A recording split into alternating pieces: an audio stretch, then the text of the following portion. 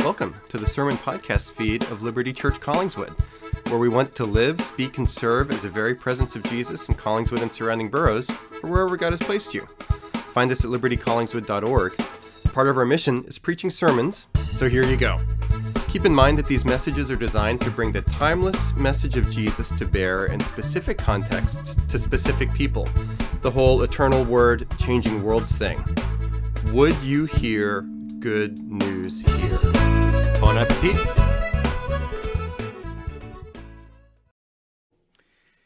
Hear these words from the book that we love.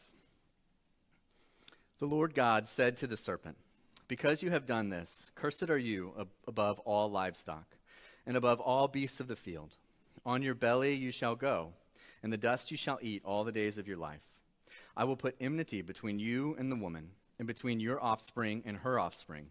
He shall bruise your head, and you shall bruise his heel." And to the woman he said, "I will surely multiply your pain in childbearing. In pain you shall bring forth children. Your desire shall be for your husband, and he shall rule over you." And to Adam he said, "Because you have listened to the voice of your wife, and have eaten of the tree of which I commanded you, you shall not eat of it. Cursed is the ground because of you. In pain you shall eat it all the days of your life. Thorns and thistles it shall bring forth for you, and you shall eat the plants of the field. By the sweat of your face you shall eat bread, till you return to the ground, for out of it you were taken. For you are dust, and to dust you shall return. For dust you are, and to dust you shall return." Oh, that's copied twice. That's all right. The man called his wife's name Eve, because she was the mother of all the living. And the Lord God made for Adam and for his wife garments of skins and clothed them. Then the Lord God said, "Behold, the man has become like one of us in knowing good and evil. Now, lest he reach out his hand and take also of the tree of life and eat and live forever." Therefore the Lord God sent him out of the Garden of Eden to work the ground from which he was taken. He drove out the man, and at the east of the Garden of Eden he placed the cherubim and a flaming sword that turned every way to guard the way to the tree of life. This is the word of the Lord. Thanks be to God. Let's pray together. Guide us, O Lord, by your word and Holy Spirit, that in your light we may see light, in your truth find freedom, and in your will discover peace. Through Jesus Christ our Lord. Amen. You may be seated.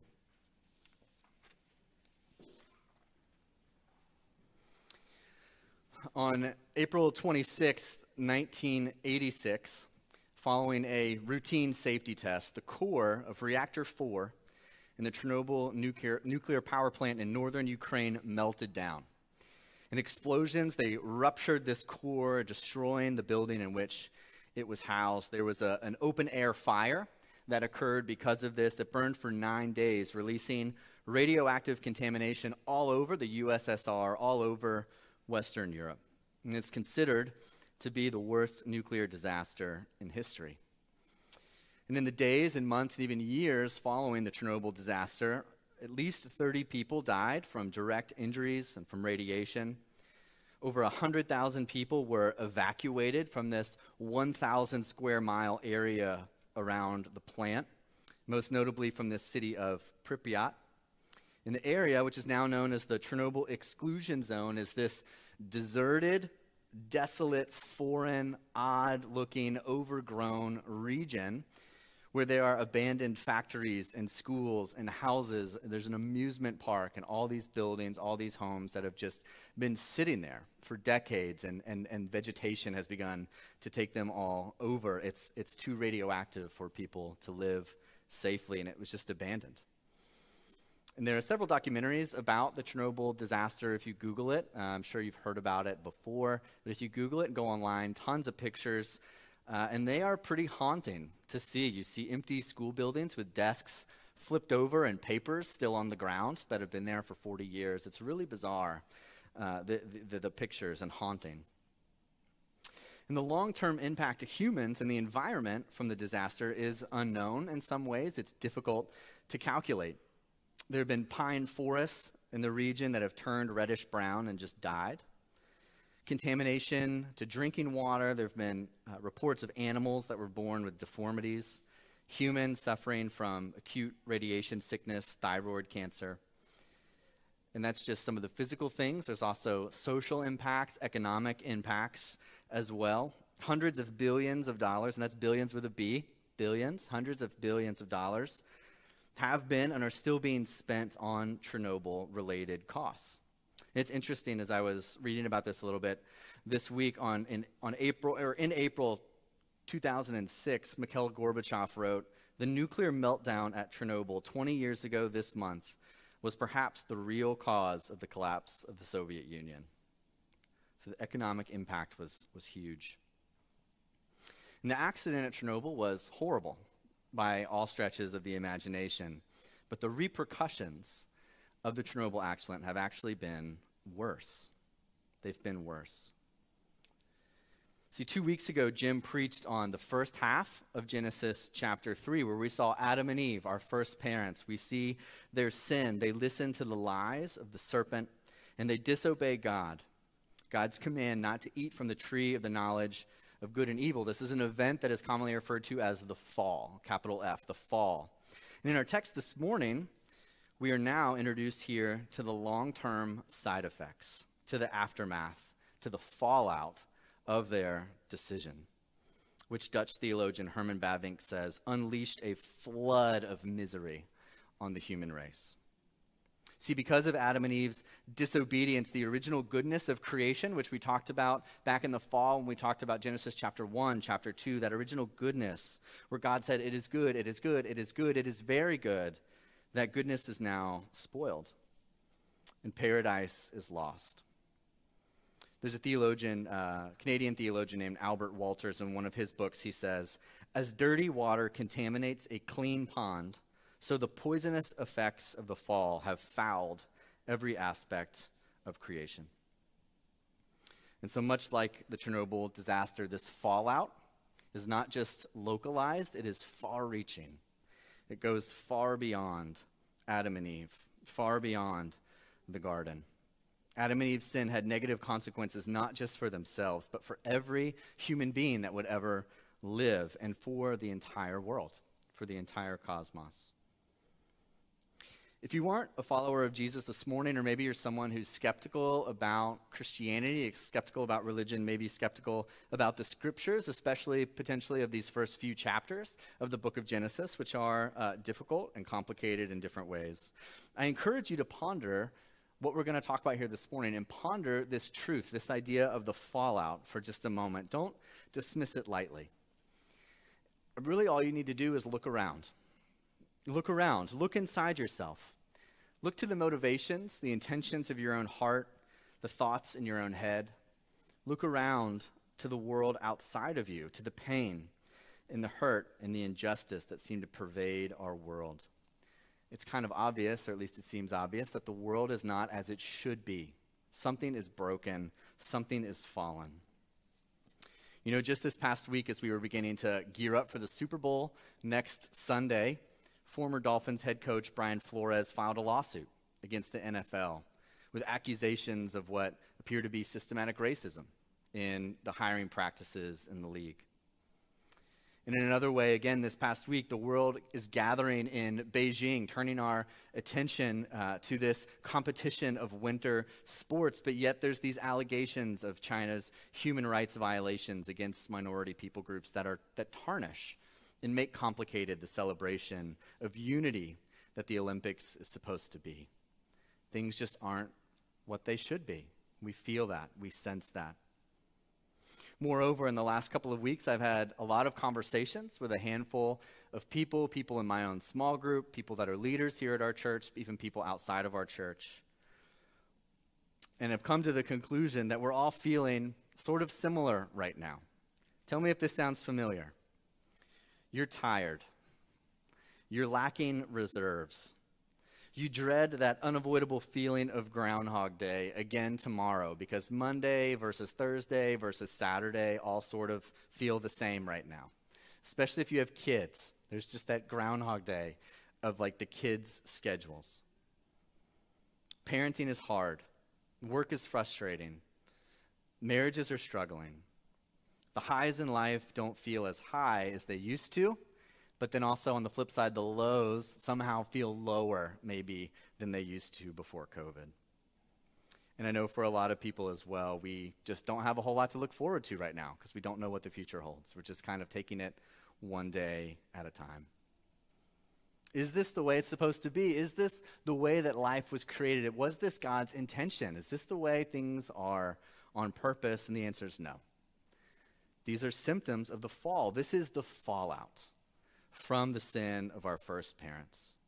The bliss and beauty of the garden has been corrupted. It's been distorted. And so, now that I've depressed you this morning with my introduction, let's dive into this passage a little bit. Let's see what God has to say to us this morning. There is bad news. We're going to start there. There is bad news in this passage, but also there are some glimmers of hope. So from here, I'm going to talk in two parts. First, speeches of judgment, and second, splashes of grace. Speeches of judgment and splashes of grace. So speeches of judgment first. You may have noticed as we read the passage together a few minutes ago that there are three speeches of God here, to the serpent, and then to the woman, and then to the man. And in these speeches, he communicates the penalty and the consequences for Adam and Eve's sin. And we'll look briefly at each real quick in order. Verses 14 and 15, we see God's speech to the serpent. The serpent, for the serpent, the penalty is humiliation. If you were here 2 weeks ago when Jim preached on the first part of Genesis chapter 3, you might remember that verse 1 of Genesis chapter 3 says that the serpent was more crafty than any other beast of the field. That the serpent was intelligent, the serpent was clever, but because the serpent used his intelligence, used his cleverness, he misused his shrewdness, you might say, the results for him are being destined to eat dust all the days of your life, verse 14 says. And to be clear, this is not an explanation for why snakes don't have legs. Like some people are like, oh, did serpents used to have legs? Like were they like Komodo dragons? Like, I don't know. I don't think so. That's not really the point. It's not about why do serpents not have legs. Derek Kidner, who's a commentator, he says this about God's curse to the serpent and that idea of, he says that the curse gives crawling, quote, a new significance, not a new existence. So the serpent probably already crawled, but now through this curse, crawling is an image of humiliation. It's an image of a symbol of disgrace.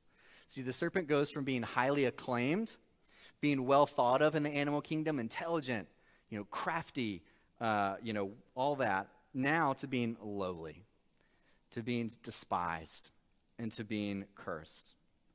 The most cursed out of all the animals of creation. So the serpent's penalty is humiliation. His consequence is defeat by the woman's offspring. And we're going to come back to that in a few minutes. So I'm going to skip this part. We'll come back. But the consequence for his sin also is defeat. Verse 16, we see God's speech to Eve. For the woman, the penalty is painful labor and childbirth, to which all the moms in the room say, ugh, right? Procreation, we talked about this again in the fall when we looked at Genesis chapter 1 and chapter 2. Procreation is one of God's creation ordinances. It's one of those commands and actions that humans do, that God has invited us to do, called us to do, that expresses what it means to be human, what it means to be an image bearer, one who is created in the image of God. In Genesis 1:28, God tells Adam and Eve, be fruitful and multiply. But here, Eve's calling to do that, Eve's calling to motherhood is frustrated. The act of giving birth is one of both physical and emotional pain. There's a commentator named Matthew Henry that writes this about this passage. He says, the sorrows of childbearing are here multiplied. Not only the travailing throes, but the indispositions before, and for its sorrow is from conception. And the nursing toils and vexations after, and after all, if the children prove wicked and foolish, they are more than ever the heaviness of her that bore them. And so we see that the pain, the labor, the toil of childbirth is even more than physical. It's also mental and emotional. And for the woman, the consequence of her sin is defeat in her conflict with her husband. See, the first half of verse 16, pretty straightforward. Okay, labor, pain, childbirth, makes sense. Pretty easy to read, pretty easy to comprehend. The second half of the verse is a little bit more confusing, verse 16 at the end. Yet your desire will be for your husband, and he shall rule over you. What is this desire? And what is the nature of this ruling by man? And to be sure, there is disagreement among biblical scholars on these questions. If you want to learn more about this, tune into the podcast this week. I'm sure Jim will want to dialogue more about this, and we'll chat a little bit more about what some of those other opinions are with biblical scholars. But I believe that the best and the most obvious understanding of this text and of this phrase is that Eve's desire is one of control, and that Adam's ruling is one of improper force. So this is not a benevolent ruling, but actually one that is improper. See, in the very next passage, the same Hebrew word desire is used to describe sin's control or sin's desire. So sin, this idea of going against God, against his commands, is personified. And sin's desire to control Cain is the same word, the desire for. And Cain, and we'll hear more about this in a couple of weeks, was contemplating murdering his brother. So not good. And that God tells Cain that he must subdue or master that sin. So those are the same Hebrew words that are used there. In the New English translation, we use the ESV translation. It's what's printed in your worship folder, what we typically read from. The New English translation, which I also really like, paraphrases it this way. It's a little bit more clear. Speaking to Eve, you will want to control your husband, but he will dominate you. And I think that's a good rendering. I think that strikes to the context, fits the context, and fits the tone of the passage. And so what we're seeing here is that marriage, another of God's creation ordinances, something that was designed to be good. God brought Adam to Eve in the garden. He performed the first wedding ceremony. This was something that was supposed to be a blessing, is now going to also be marred by conflict and by power struggle. And so sin not only disrupts fellowship vertically with God, but it also disrupts fellowship horizontally between a husband and a wife, between a man and a woman. The fall brings alienation from others, including, most notably, and maybe most sadly, our spouses. Those that we spend the most amount of time with, those we're the closest to, we seem to hurt the most. And before moving on, I should say really quickly, and again, we'll talk about this probably more on the podcast this week, that I don't believe this text teaches an establishment here of male headship, or that there is a necessary hierarchy based on gender as a result of the fall. There are some commentators who argue, hey, this is where God is instituting this male headship, male hierarchy. I don't think that's a good reading of the text. Everything that we encounter in these speeches that we're talking about, right? We've already talked about procreation, we've talked about marriage. Everything that we see here was already established. It was already created, and God is now frustrating those things. Those things are being spoiled. So I don't think there's something being established here. I don't think that's a good reading of the text. To be sure, there's a conversation about male headship and hierarchy. Where does that come from? Is it from the garden? Is it not from the garden? That's for another time. But I want you to see that the main point here of this curse, of the second half of the curse, is that both the woman's desire for control and the man's subsequent ruling over her are both portrayed negatively. They're both portrayed here as bad. It's part of the curse. The dynamics of the marriage relationship are spoiled because of sin. There's power struggle now. Verses 17 through 19, God's speech to Adam, the third speech. For man, the penalty is painful labor in agriculture. See, in the garden, before the fall, when everything was good and perfect, God graciously provided an abundance of food for Adam and Eve. There were fruit trees all over the garden. They could eat of whatever they wanted except for the one tree of the knowledge of good and evil. But now, the ground is no longer going to cooperate. Because they have sinned by eating the forbidden fruit, they must labor and toil to eat. It's not just a joy to eat, to provide food, to put food on the dinner table, but it's toil, it's labor. The same word, actually, it's used there also of Eve, that laboring in childbearing. It's the same word. It's important to note here also that work itself is not a curse. So God does not curse work or the work is not, again, established as a result of the fall. Work is cursed, but work itself is not the curse. Our first parents had a job to do in the garden to continue God's creative work. I actually preached on that back in the fall. We talked about the cultural mandate, it's sometimes called, this work that was to be done, where God tells them in Genesis 1:28, subdue the earth and have dominion over the fish of the sea, over the birds of the heavens, and over every living thing that moves on the earth. Before sin entered the world, God gives his creatures, he gives Adam and Eve a divine vocation. He gives them a holy calling to rule over his creation, over the terrestrial world.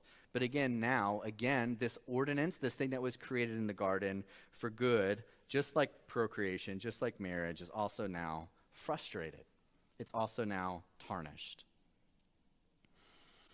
And it's important to see as well that Adam is not cursed. So work is not a result of the curse. Adam is also not cursed directly. It's the ground that's cursed, right? That's what God says there in verse 17. The ground is cursed. And so work is made more difficult, but the environment itself is also spoiled. Verse 18, thorns and thistles it shall grow. So when Jim preached on the first part of this, he talked about that there are actually 4 levels of alienation that we see in this chapter. There's alienation from God, there's alienation from ourselves, there's alienation from others, which was hinted at again with the marriage piece and the speech to Eve. But then here we see the 4th and final layer of that alienation, and that's alienation from our world, alienation from nature. It also is subject to the curse. And the New Testament says that creation was subjected to futility and is in the bondage of decay. And also for Adam, we see that the consequence of his sin is defeat and his conflict with the ground. Adam is subjected to hard labor all the days of his life, the text says, until he returns to the dust from which he was created.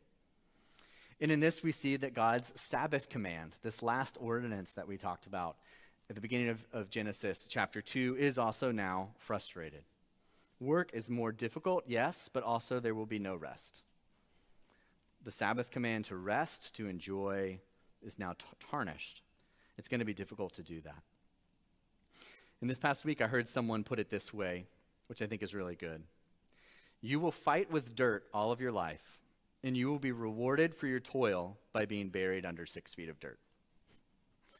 Super encouraging, isn't it? But it's a good summary.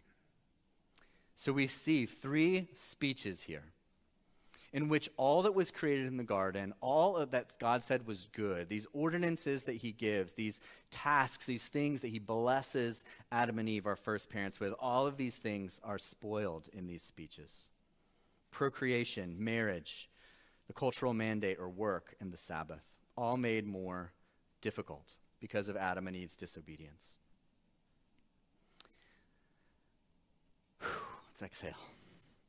But praise be to God, that's not the end of the story. That's not all that's in this passage. It's not the end of the sermon either. But we see here, in contrast to this trifecta of judgment, that there is also 3 glimpses of hope. The results of sin certainly are dark. There's no denying that. But like color that's been splattered on a black canvas, there here are splashes of color. There is grace interwoven. Even as we learn and have to grapple with the results of sin, there is a remedy for sin that is also weaved in. Glimmers of light that tell us that paradise can be regained. So I want to mention quickly here these 3 splashes of grace, and then we'll wrap up. First of all, God protects them from eternal spiritual death. We haven't looked yet at the very end of this passage since we read it, but look back there in those final verses that God protects them. He drives them out of the garden so that they will not live forever in this state of alienation. Verse 22, behold, the man has become like one of us in knowing good and evil. Now, lest he reach out his hand and take also of the tree of life and eat and live forever.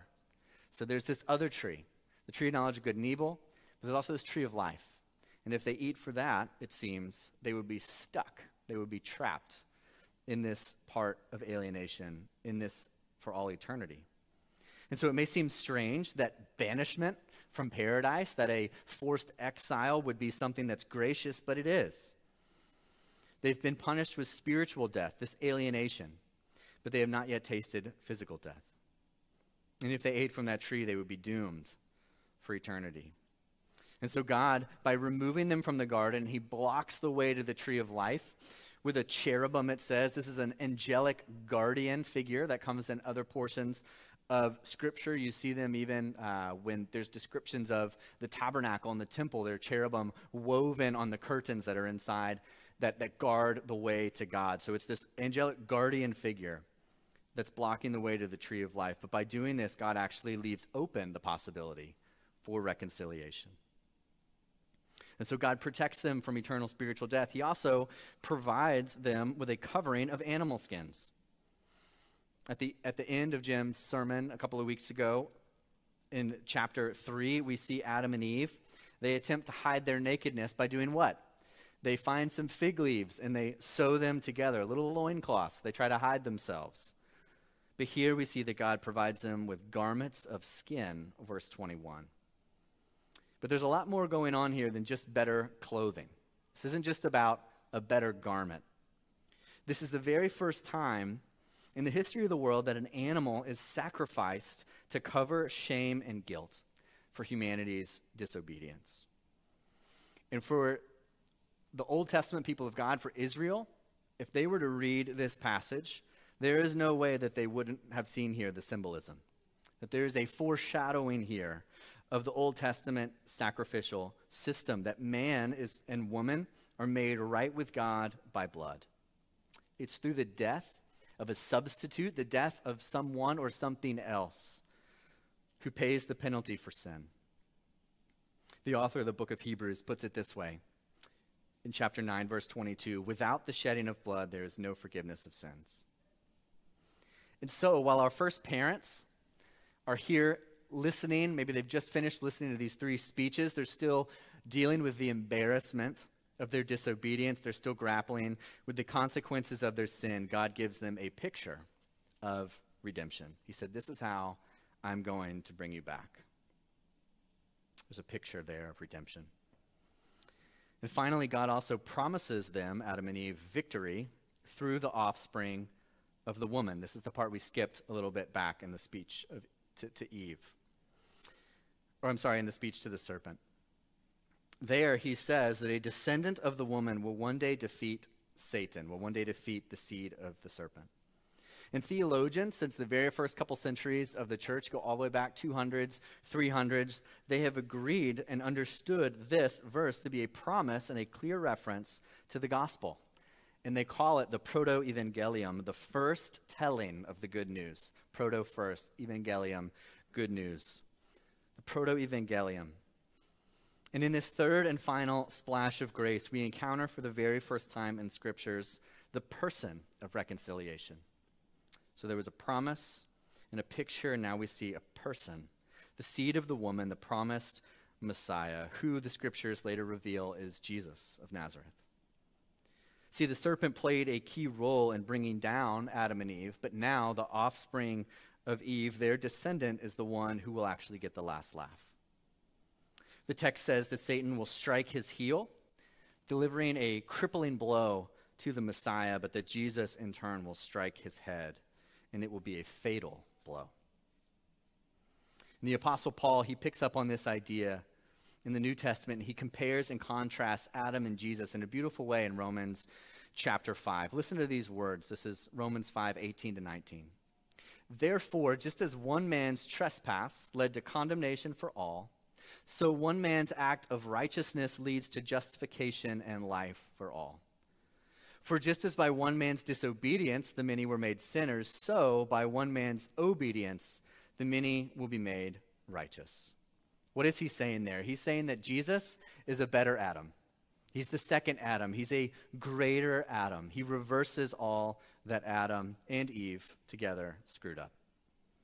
And it's interesting to note as well that Satan, he tempts our first parents at the very beginning of the scriptures, at the very beginning of the existence of humanity in the garden. But he also appears again in the New Testament in Matthew, and he tempts Jesus at the beginning of his ministry in the desert. And see, we fell in Adam because of his disobedience, but we stand in Jesus, who in Matthew, he resists the temptation of the serpent. And he perfectly obeys the will of the Father and is crucified, died, buried, and rose again for us. The first Adam, what does he do? He points his finger at Eve. He points his finger at his wife and says, she made me do it. He tries to escape the punishment for sin by blaming someone else. But the second Adam, he points the finger at himself. He didn't do anything, but he points the finger at himself, and he willingly endures the penalty for sin. The actions of the first Adam result in paradise being lost, but the actions of the second Adam result in paradise being restored. There's a famous preacher, an early church father named St. John Chrysostom, who's a really interesting figure. Chrysostom means golden mouth, so he was famous for his preaching. He was in the 4th century, became the Bishop of Constantinople. A lot of his homilies, a lot of his sermons are still out there and available. You can read them. They're really interesting. And in one of them, he paints a really beautiful picture here, picking up on these ideas from the garden of Jesus' victory in contrast to our first parents. Here's what he says. Have you seen the splendid deeds of the cross?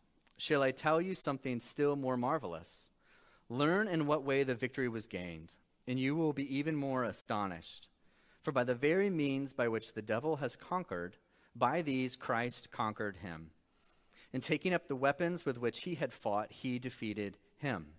Listen to how it was done. A virgin, a tree, and a death were the symbols of our defeat. The virgin was Eve. The tree was the tree of the knowledge of good and evil. The death was Adam's penalty. But behold again a virgin and a tree and a death. Those symbols of defeat became the symbols of his victory. For in the place of Eve there is Mary. In the place of the tree of the knowledge of good and evil, the tree of the cross. And in the place of the death of Adam, the death of Christ. I love that. So there's 3 speeches of judgment, but there's also 3 splashes of grace. So what do we do? How are we to take this? What are we supposed to walk out of here with? How should we respond?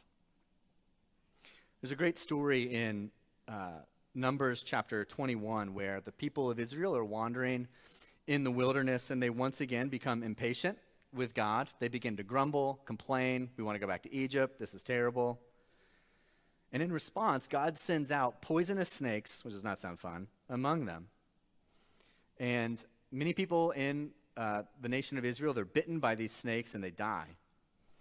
And the people pretty quickly say, oh, we must have done something bad. And they recognize their error, they repent, they turn to God, they say, we're sorry, we'll never do it again, please fix this. And God tells Moses to fashion a bronze serpent, an image of one of these snakes, to put it on a pole and to hold it up. And when people in Israel, when they look to that, when they've been bitten, they would live. The antidote to the venom of the serpent. And for us, the response, the calling is the same. The antidote of the venom of the serpent, the solution to the fallout of the fall, is to look on the one who was also lifted up. Jesus hung on a tree and became a curse for us that we might escape the curse. And so, again, whether you're a follower of Jesus here this morning or you're not, my exhortation to both groups or to whatever group you find yourself in this morning spiritually is the same. Look to Jesus. Look to him. Look to him, the one who crushes the head of the serpent. Look to him, the one who clothes us with garments of righteousness. Look to him, the one who reopens to us the presence of God. Look to him, the one who will end our exile from the garden. Look to him, the one who will restore the goodness of creation. In the name of the Father, and of the Son, and of the Holy Spirit. Amen. Hey, could that have been the best sermon ever? the odds are strongly not in its favor. Still, thanks for listening, and be sure to rate, review, and subscribe. You can also check out our version of a preaching after party, the Post-Sunday Blues, a preaching post-mortem, on the same podcast feed, where you can go backstage with the sermon. Live, speak, and serve at you later.